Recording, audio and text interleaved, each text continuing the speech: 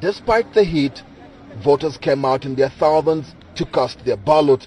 In some areas, polling was extended by 3 hours after delays in the arrival of voting materials. Over 15 million Ugandans were expected to go to the polls. Observers say voting has been relatively smooth despite a few irregularities. Otherwise, so far they haven't noticed any problem. People waiting in the queues are relaxed. There is no tension. Voting closed at 4 p.m. local time at most polling stations.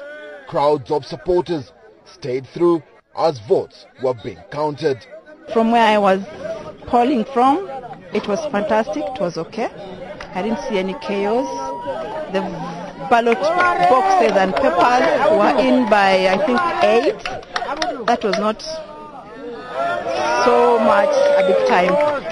The decision of the people to stay on and exercise their right has been very, very, very high. And people have withstood whatever challenges and waited in the queue.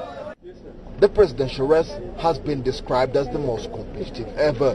Incumbent President Yoweri Musevini is seeking another 5-year term. This year's election pits him against his former Prime Minister Amama Mbabazi as well as former ally Kizza Besigye. Vote counting is expected to be concluded by Saturday, after which the Electoral Commission will announce the winning candidate. All 3 main contenders will be hoping to be the one to emerge victorious. Ssenyange, SABC News, Kampala.